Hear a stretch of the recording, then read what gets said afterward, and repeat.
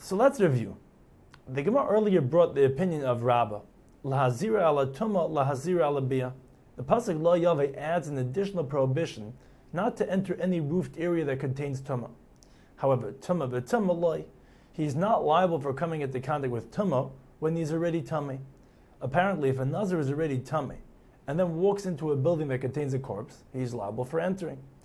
The Gemara now questions this distinction. Tuma v'tuma loy do mitame v'koyim. One is not liable for touching a corpse a second time because he's already tummy. Bia nami hamitame v'koy. Entering the building does not add tummy either.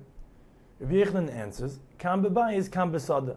When one enters a building that contains tumah, he is liable for both transgressions simultaneously.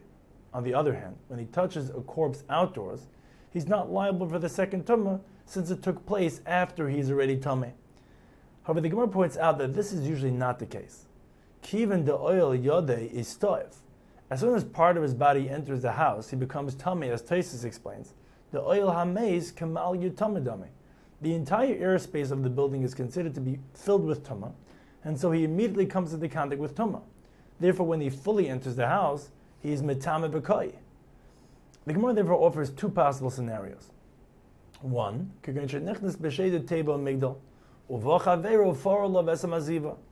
entered the house in a structure that protects him from tumah, and then helped his friend take the roof off. Alternately, he entered the house while someone was dying. In both cases, he comes into contact with the tumah at the exact same moment that he enters the house, and so he is liable for both becoming tameh and for entering the house. Taisus points out that from our Gemara's conclusion, it seems,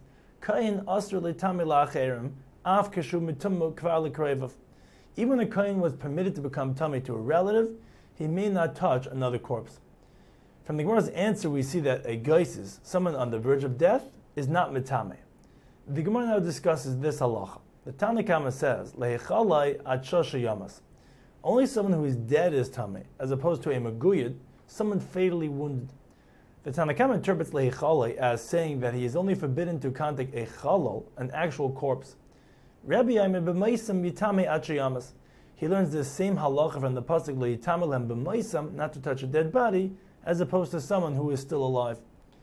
Rabbi Yochanan explains that there is no machlokes. Hashmos darshan ikebenayu. They simply bring different psukim in support of this position. Rish Lakish, on the other hand, says, Geisis ikebenayu. They're arguing regarding a geisis. According to the Tanna Kama, afil a geisis. The Nazir may not even touch a geisis because he is already considered a corpse. However, according to Rish Lakish, Acher Yamas in Geisis Loi, he's only forbidden when he actually dies. The Gemara explains that the Tanna Kama uses the word b'maisam to teach us b'maisam ein mitama b'matama b'nigasam u'b'zivasam. A Nazir is only forbidden to become tamei mace. However, he may be in contact with the tumah of tzaras or ziva. Rish Lakish, on the other hand, uses the word behechalei to teach us b'misha ein mechulal yatsa zeh shemechulal va'imid. A kohen who is holding a corpse is not liable for touching a different corpse, as we learned on Daf Mem Beis. The Gemara challenges the Tanna Kama from a Mishnah. Adam ein mitame ela acha teitze nafshay, v'afilim agoyed v'afilim geisis. A geisis and a fatally wounded person are not mitame. The Gemara differentiates. Timuye adenafke nafshay le'inin ischulei ha'izchil. All agree that he is not tame until his soul leaves. However, the kohen does profane himself by touching him, since he is already a chalal. The Gemara now discusses particular cases when a kohen may not become tamei to his relatives.